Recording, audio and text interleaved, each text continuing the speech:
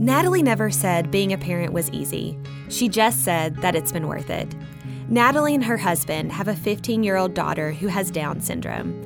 The journey of raising a special needs child is challenging, of course, and often brings them to their knees. But through the trial, the couple's faith has grown in ways they never could have imagined. Unexpected doors have also opened for the couple to share God's love and faithfulness with the spiritually lost, and to relate to parents facing similar situations.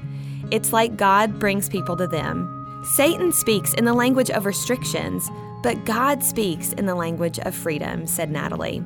God can use our lives to point others to Him. Let's share the good news. Let's win Tennessee for Jesus.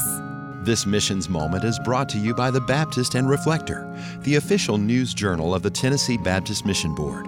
For subscription information, visit baptistandreflector.org.